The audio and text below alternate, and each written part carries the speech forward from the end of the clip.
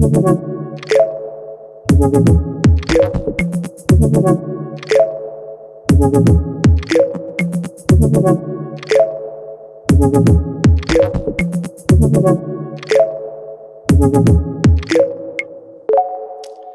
right, welcome back to the Lobby Bar podcast. How you doing, Jason? How you doing, buddy? Good. So, life's been crazy, hasn't it? It's kind Yeah, of like well, feeling a little bit back to normal. Traffic's back, and it's been kind of wild, huh? yeah, the traffic's the bad part, I guess, but it is it's nice getting back to normal, back to the Yeah, offices, all the yeah, staff back at the offices. It's been nice, yeah, feel it. No masks at the stores, yeah. getting Are you everybody having a lot of people vaccinated. complain about coming back to the office, or everyone pretty happy? Almost everybody's pretty happy. We only had a few complaints. Yeah, same here. Very, Same here. very minimal. I think at least up here, most people are uh, excited to kind of the the camaraderie's back, having everybody in the Yeah, office working yeah, together, the assistants and the attorneys, like being able to personally interact instead of be on the chat. right. So it's been nice. It's been nice. Awesome.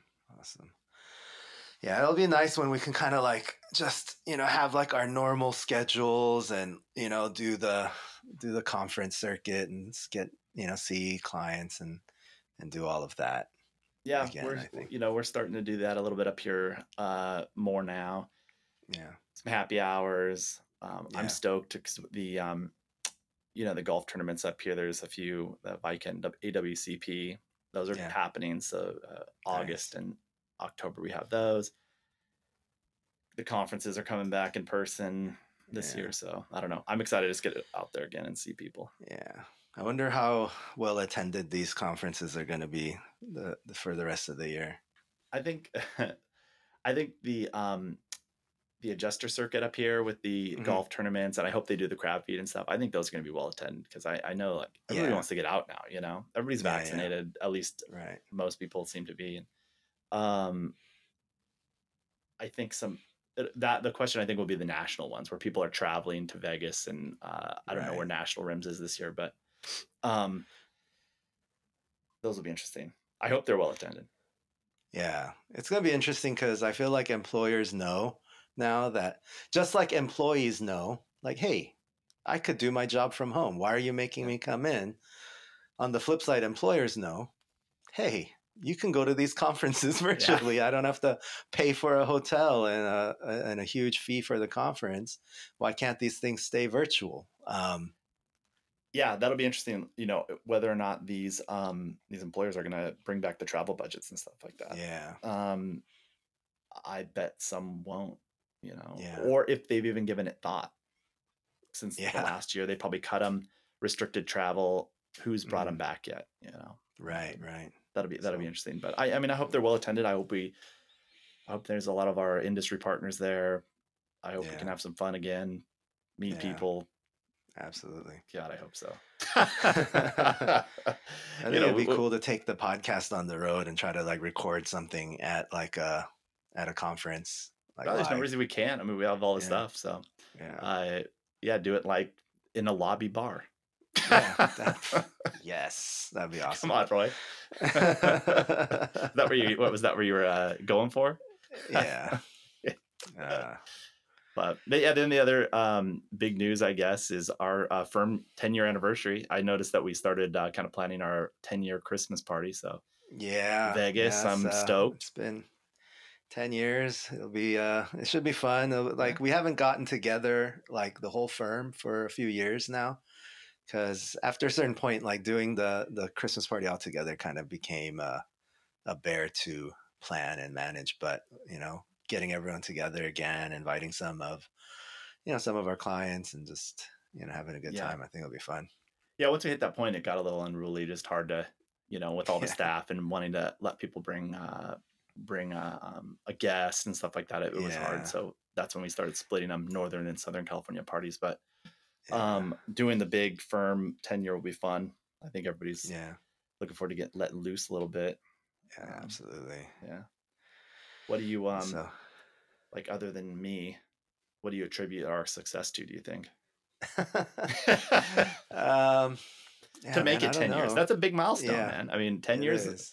I It remember is. when we started working together, because I mean, in case people don't know, I didn't start 10 years ago with you. I think I jumped in a year and a half in. Yeah. Um, Man, 10 years was that felt like a long time, long way Yeah. away. Yeah, it did. It Yeah. did. I don't know, man. Like, I feel like we had a good philosophy of how we wanted to handle claims for our clients, kind of tailoring things the way that they wanted things handled. And then actually trying to deliver, like, I think a lot of places I worked even, had a similar philosophy on the books, like we're going to keep your claim counts down. We're going to, it's not just about billing. We want you to push them and, do good work. And we're going to give everyone a lot of help, and you're going to have all the technical resources to make that happen. But, as firms grow, it becomes increasingly harder to stay that course, and so when you went from having one-on-one assistance, the people go to 2 to 1, and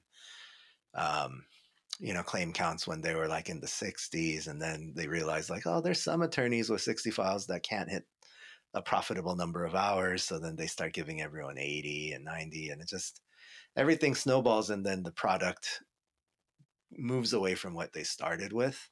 And that's not to say we didn't have, I mean, we've had these Yeah. discussions Oh yeah. like, should we go 2 to 1? Should we, give people more cases, and, everything. But like, just, I think having the constitution to stay the course and just stick to our guns, um, it led to some years where we weren't that profitable because the people that we were working with weren't, delivering the goods. But ultimately, I think we've found like a good balance in delivering to our clients what they expect from us, and keeping our, like, system flowing in a way where we can still, maintain a meager Yeah. profit. Yeah. I think yeah, even as we scaled up, you know, over the years, I agree. Like we had all those discussions, and it's hard to scale the business when you're growing and keep the boutique mentality and the way we Yeah. operate and stuff. And I think we did a good Yeah. job with that. And Yeah. I think that's why we've grown kind of organically, you know, Yeah. over the last Yeah. 10 years. And it's Yeah. been very steady. We've been And we've able to always kind of, been willing to tell people like we can't take any files anymore. yeah, Like if we're swamped, I mean, I know we've done it several times now in SoCal. Like, hey, can you slow the spigot down a little bit? And people appreciate that. I think I've only had that backfire on me once, where a client slowed the spigot and never turned it back yeah. on. But Well, and the biggest thing is, yeah, I'd rather have this spigot slow down a little bit than not deliver on the promise, you know. And exactly, I think you feel the same way. And yeah, the losing some cases if somebody doesn't start sending cases again yeah, is less important than making sure that the whole of our clients are getting what they're paying for, you know. And exactly, so I think that's been a big piece of it. yeah, yep, But no, I'm stoked, man. 10-year party, keep it going. 10 more years, 20 yeah. more years. We're Man, youngsters, right? I think I have 15 in me tops. Oh yeah, you're a little older than me. I forgot. So, oh yeah, Yeah. I'll hold you to the 15 though. but uh, um you know, we wanted to hop on this podcast just you know, every month there's panel cases that come down. There was nothing horribly huge that came down in terms of en banc decisions or anything this month, but there were a few interesting panel cases that you and I were talking about yeah. when we saw them come down the pipe. So um I don't know, you want me to jump on mine, or you want to jump on yours? Yeah. We each Just grabbed one that we jump thought on. was interesting. Yeah. Just jump on yours. Okay. So there's a case, Rivera versus City of Petaluma, that I thought was interesting that I wanted to talk about just briefly. Essentially, it's a case about unreasonable refusal of medical treatment. And I picked it because it's sort of an issue that doesn't come up that much, but it's an important concept that I know adjusters need to be aware of, and even attorneys that don't deal with it much. Because even over the years that I've litigated cases, I've used the labor code about 5 times. And it's labor code 4056 basically says that an applicant cannot unreasonably refuse medical treatment. And if they do, they can't pursue their claim. So this case, it's a police officer. He's sitting in his patrol car in Petaluma, twists his neck, starts getting lightheaded, and finishes his shift. On his way home, he gets lightheaded again. So he goes to the hospital where they find out he has a stroke. They go to a QME. The QME thinks that he might have a congenital issue in his neck called Bowhunter syndrome, which is like BHS is what they use in the literature. And the QME says, well, I can't really make a determination on causation. There's a test that he can do that I can determine if he has it. It's called a DSA test. But it's sort of a risky test. There's a 5% chance that he'll sustain another stroke during the test. So applicant refuses the test. They depose the QME a bunch of times. They go to trial.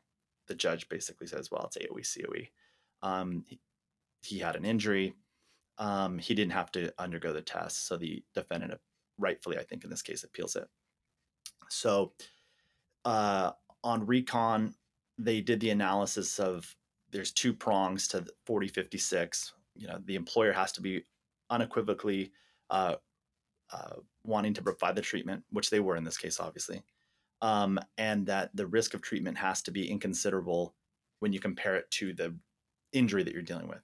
So the defendant in this case was saying, hey, this injury is a serious injury, so 5% is not that significant. On appeal, the recon unit basically says, well, yeah, that's pretty significant, 5% to have another stroke. So it's not unreasonable to refuse to do the test. However, the WCAB erred in finding injury. Even without the test, the QME has to use her best judgment and say, within a reasonable medical probability, did he sustain? Does he have this congenital issue or not? You don't need absolute certainty by a test. The QME can use their best judgment. So they kick it back down. So there was goods and bads that came from it. But in this case, the defendant lost on the issue of whether it's an unreasonable refusal of medical care, basically. Right. And I've had cases just from the ones that I've dealt with. When I was reading this, I had one that came to mind, which is a few years ago. I had a case of a guy claiming a psych injury, and he had a monstrosity of a psych PD, something like 50%. The psychiatrist, though, says the guy does not believe in psychiatric treatment, will not undergo any treatment, so he's PNS'd, and that's at 50%. PD. Was he a Scientologist, or what? Why didn't he believe in psych treatment? He lived up in the woods. He was a good old boy. Didn't believe that that was a real deal. Going and seeking counseling, I guess.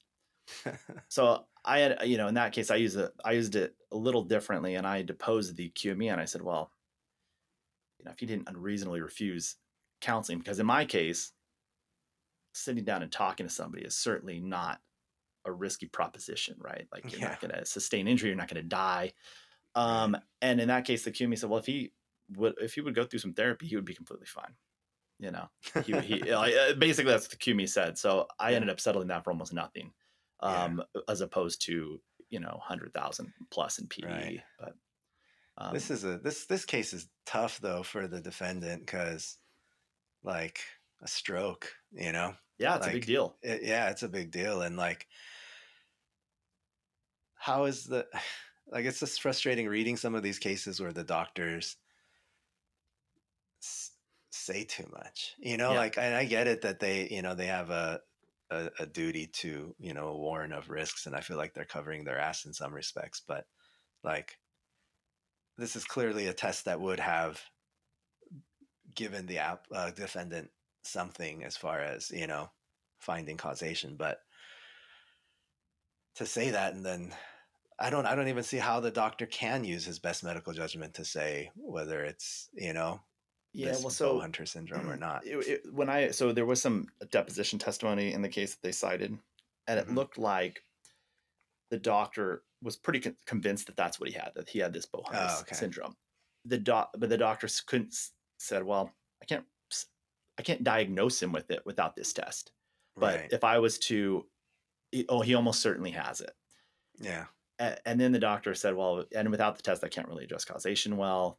Hmm. Um, and so, it can go back and forth, because my guess is that when it goes back to the QME, Hmm. and they send the QME the supplemental, because the recon board pretty much gave the language that Hmm. uh, to send to the QME. Right. I the recon board said, do not issue a report based on medical certainty. It needs to be based on reasonable medical probability. It doesn't Yeah. have to be 100% certain. Right. So my guess would be that the QME is going to say that a reasonable Yeah. medical probability he has bow hunter syndrome based on the circumstances, Yeah. and therefore it's non-industrial, that there was no Yeah. contribution from employment, and then this guy's going to get the test, right? Yeah. He's gonna get the test to try to show that it isn't, but. Yeah, so it's going to flip, right?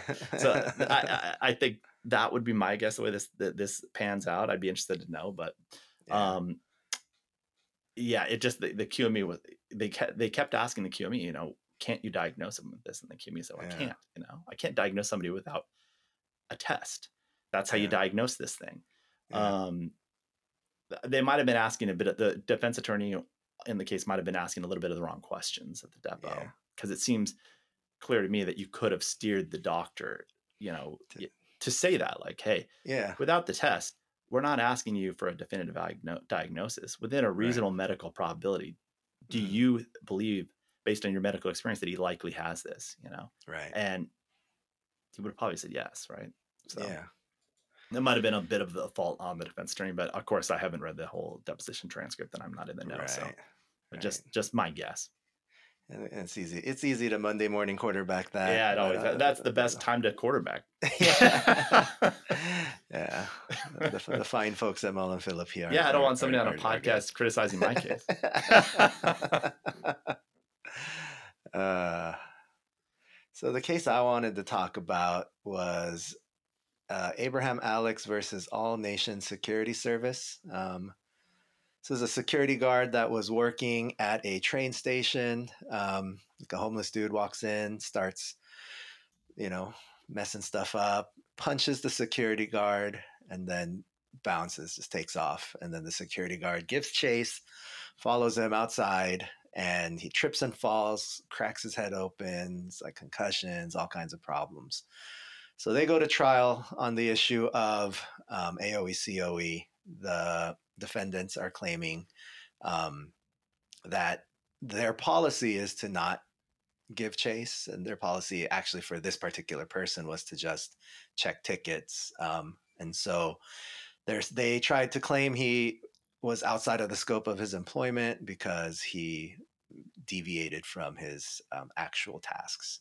Um, the WCJ found that the witness testimony was credible, but determined that his deviation didn't constitute a substantial deviation to take him outside of the course of his employment. The appeals board reviewed everything, agreed with the WCJ, and denied reconsideration.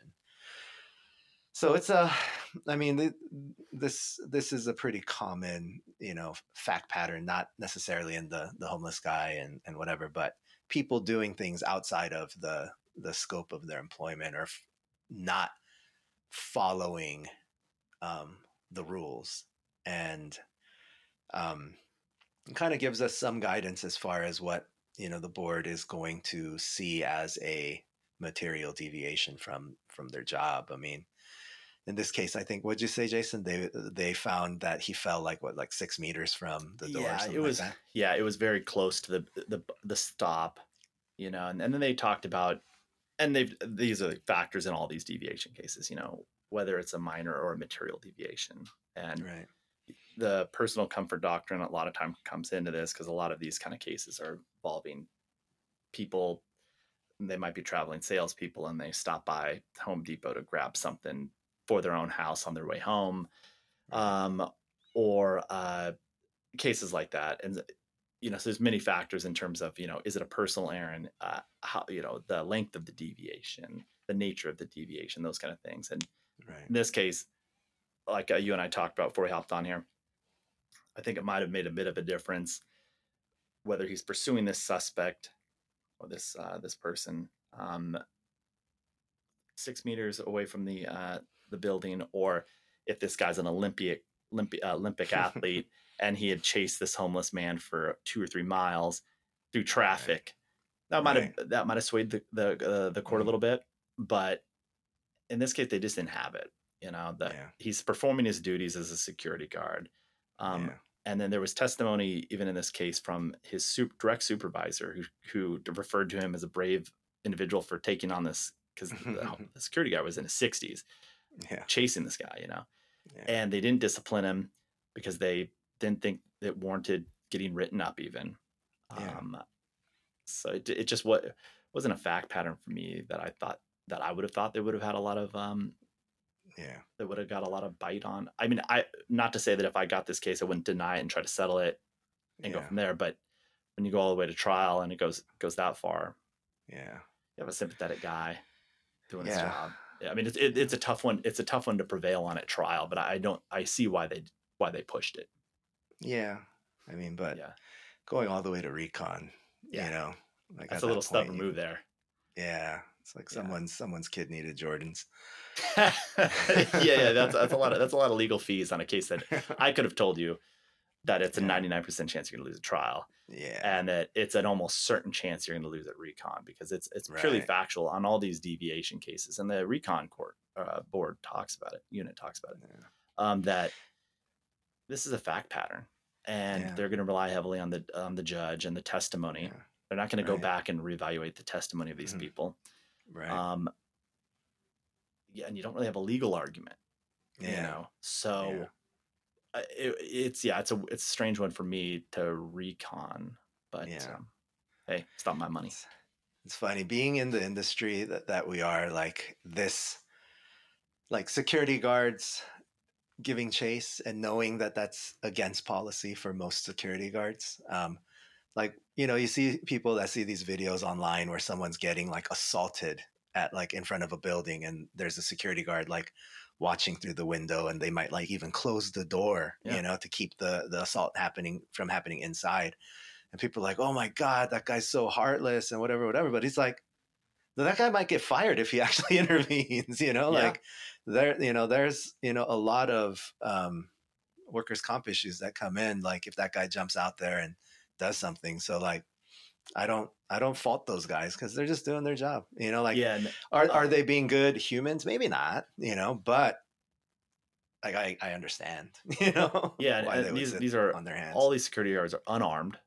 Yeah. Um, this guy was unarmed, Hmm. and you're putting yourself in a situation where you can get yourself seriously hurt. I mean, they Yeah. they said that the homeless man was much larger than him. Yeah. Who knows if he's armed? He was belligerent in the train station, or the bus Yeah. station rather. And as you and I know, we've seen a million of these security cases through the years. Yeah. We do a lot of that type of work, and they're always getting assaulted. Oh But yeah. every one that I've seen, yeah, the policies always say that they're not supposed to go Yeah. hands on with people. They're not supposed to Yeah. apprehend or tackle people or Right. chase people. Right. But when you just got punched in the trains in the bus station, it's kind of hard not to chase somebody after they did that Yeah. to you, right? Yeah. Yeah. And it's important, I guess. People listening to this, most people will be thinking, well, obviously, if you got punched in the, where's the AOC theory, right? In this case, the Yeah. defendant actually did kind of a clever thing here, where they had all the doctors say that he wasn't injured by the punch, that all the injury came from falling outside. So that's we have to distinguish Yeah. that here, because Right. if the injury started inside this bus station, then unquestionably, obviously, Right. it's AOE. But that was, Right. they were able to kind of get that line in the sand drawn medically, Yeah. and then Yeah. they had this potential defense. But Right. because I know Right. any adjusters or attorneys listening to this, they're going to be like, Yeah. where's that coming from, right? Right. But Right. that's how they were able to kind of do it. I think what's going to be interesting going forward, because I think a lot of companies are moving towards like a hybrid system where people are going to work from home a lot more, even post pandemic. Like what is going to be deemed a material deviation for someone that's working from Mm-hmm. home?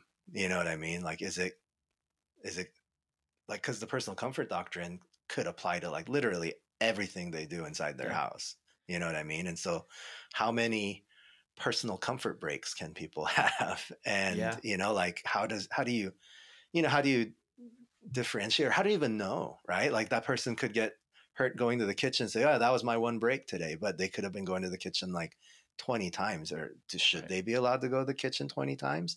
Like I think we're gonna see some cases where people are gonna have to draw a line in the sand on that issue for work from home people, because like what is material for that person? Like grabbing a snack, maybe not, but picking your kid up from school certainly seems like it would be. But what if the school's across the street? Yeah, well, I can, yeah, you can really extend it out. I mean, because yeah, say you have a computer programmer, used to work at Google, working from home now, full time, works 6 in the morning to 5 at night. That's this the that's the schedule. Um, yeah, like you said, goes and picks up his kids at school, drives 2 miles back and forth at 2 o'clock. That's basically the break. Out of personal comfort, it could be. I mean, the employer is giving a lot of freedom to employees working at home to log in, log off. Yeah. Is it going to be like a situation where there's the business traveler portal to portal, like where anything you do Yeah. sort of at home, Right. what if you run up to 7-Eleven to get your lunch? Yeah. Uh, I mean, you could think of 1,000 scenarios that are kind of borderline where Yeah. it's like it's not ridiculous that you could claim comp, but it's Yeah. also obviously not AOE like within the course of Yeah. employment to go pick your kid up from school, bring them home, Right. get them on their iPads, whatever, right? Right. And we all know everybody's doing it, Right. right? So Yeah. so somebody's going to get in an automobile accident, something's going to Yeah. happen, and these Right. claims are going to come down, and Yeah. they're going to go all the way because I mean, I would. Those are the cases that I would tell the client, hey, we got to see how this is going to pan out. You can't just accept a Yeah. case like that. Otherwise, Yeah. you're going to accept every case. Right. And those are where that would seem like the material deviation outside the Hmm. scope. So yeah, I think that when half, I mean, who knows how this is going to play out, but I think there's going to be a large portion of the population that are going to continue working from home, Yeah. even 30%. Yeah. And yeah, these things are going to come up. Yeah. That'll be the comp case of the future. I don't know. Yeah. Interesting. Cool, man. I think that's all we had for today. Yeah, it was a quick So, one. Yeah, yeah. nice seeing you, buddy. Good seeing you. Good jumping on with these things. So Yeah. keep these things going. Thanks for Yep. listening, everybody. All right. Talk to you All later. right. Bye bye.